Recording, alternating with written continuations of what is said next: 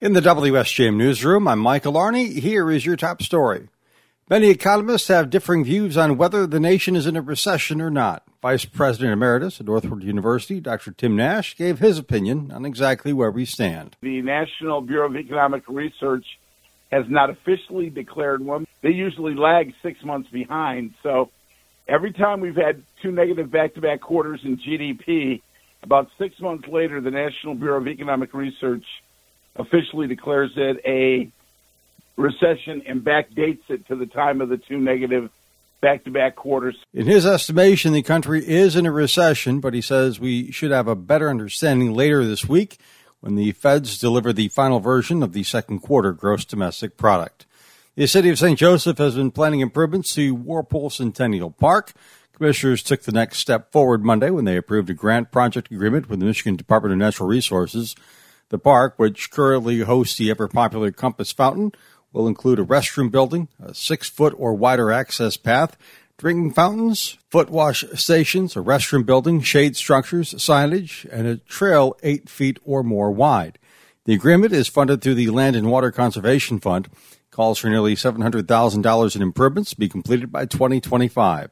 Grant funds of $345,000 will be used. The city will match that amount, which was budgeted for in its 2021-2022 capital improvement budget. $100,000 from an anonymous donation to the Parks Foundation will also be used for the project.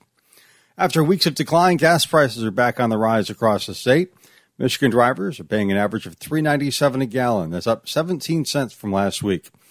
AAA Michigan spokeswoman Adrian Woodland says the higher prices are due to fluctuating oil prices and tight supply due to planned and unplanned maintenance work at oil refineries on the West Coast and in the Midwest. Woodland says Hurricane Ian could also impact prices at the pump. Another big factor in the fall that usually can affect gas prices are hurricanes, and we actually have a hurricane heading right now on track for the state of Florida. She says demand for gas is dropping across the country. That means prices will likely decline after the refinery issues get resolved. After several months of preparation, the city of St. Joseph is launching its new look website today in hopes of creating an easier-to-use experience for residents and visitors. The announcement of the new website came during Monday's City Commission meeting. It is scheduled to go live by 4 p.m. today. In a memo to commissioners, Community Development Director Kristen Gunderson laid out a list of improvements found on the site. Among the noticeable differences, according to the memo, are a cleaner-looking design, which will be easier to use on mobile phones and computers. It will also be easier to maintain on the back end, according to the memo. You can see the changes for yourself at sjcity.com. And again, it should be live by 4 p.m. today. A murder charge has been filed against the man suspected of killing WWJ overnight anchor and Michigan News Network reporter Jim Matthews. The suspect is Arthur Williamson, who turned 55 on Monday.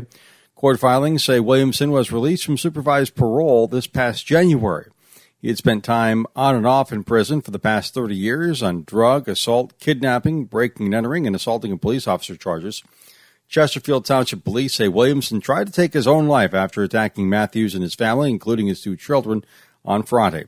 Here's Macomb County Prosecutor Pete Lucido. The nature of somebody taking one's life is extremely serious. There's no other charge that I can think of more heinous and more, it's terrible. It's tragic and it's unnecessary. Family members say Matthews' girlfriend and 5-year-old daughter are in stable condition.